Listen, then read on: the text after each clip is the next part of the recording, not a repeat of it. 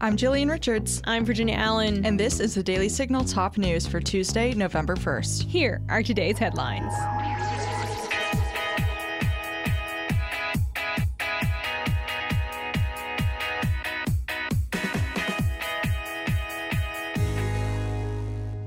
Virginia Lieutenant Governor Winsome Sears, a Republican, bashed the American Federation of Teachers president, Randi Weingarten, for her support of pandemic amnesty.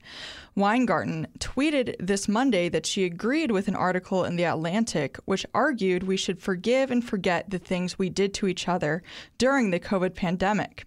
But Sears slammed Weingarten for this tweet. Listen to the comments Sears made on Fox and Friends today. This is what they do. She was one of the major proponents of closing our schools, and unfortunately, most of these Democrat governors listened to her and did exactly that. And now they're saying, oh, just forget about it. No, the problems are existing where our children did not learn, and matter of fact, they did not log in. Not one time, quite a few of them. Yeah. So what they're saying also is that the children did not have access to log on. And we as parents are saying it is time for us to take back education. And in fact, we are going to do that because we're going to elect different leaders so that we can get full responsibility again. Fox News reports that a horde of illegal immigrants crossed into El Paso, Texas, waving a Venezuelan flag on Monday. Customs and Border Protection say the migrants attacked Border Patrol agents before they were pushed back into the river. Border Patrol says these were Venezuelans protesting along the Rio Grande River. The agency said one of the protesters assaulted a Border Patrol agent with a flagpole and another threw rocks at the agents. U.S. Capitol Police Chief Tom Manger said in a Tuesday statement that law enforcement will need more resources to protect lawmakers due to the rocky political climate. Manger wrote, Friday's attack against Paul Pelosi is an alarming reminder of the dangerous threats elected officials and public figures face during today's contentious political climate.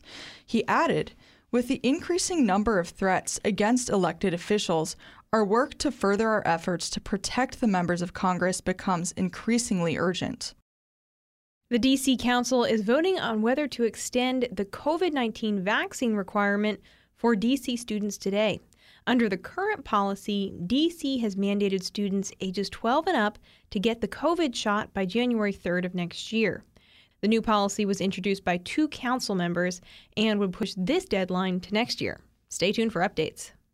In other news, Supreme Court Chief Justice John Roberts delayed the handover of former President Donald Trump's tax returns to the House Ways and Means Committee. Roberts' order gives the Supreme Court time to weigh the legal issues in Trump's appeal. And that'll do it for today's episode. Thanks so much for listening to the Daily Signal's top news. And if you haven't gotten a chance, please be sure to check out our morning show right here in this podcast feed, where we interview lawmakers, experts, and leading conservative voices. Join me tomorrow morning for the Daily Signal's interview edition. I'm going to be sitting down with Jake Denton of the Heritage Foundation to discuss what we can expect from Twitter now that the social media platform is under the leadership of Elon Musk. Take a listen to a bit of our conversation. He's going to do things different. He's going to be the quirky, kind of nerdy boss that everyone kind of expected him to be.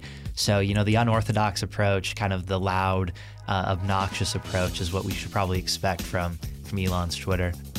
Catch the full discussion tomorrow morning. And in the meantime, if you haven't done so already, take a minute to subscribe to the Daily Signal wherever you get your podcasts and help us reach even more listeners by leaving a 5-star rating and review. We love hearing your feedback. Thanks again for listening. Have a great night, and we'll be back with you all tomorrow morning. The Daily Signal podcast is brought to you by more than 500,000 members of the Heritage Foundation. The executive producers are Rob Bluey and Kate Trinko. Producers are Virginia Allen and Samantha Rank. Sound design by Lauren Evans, Mark Guiney, and John Popp. To learn more, please visit dailysignal.com.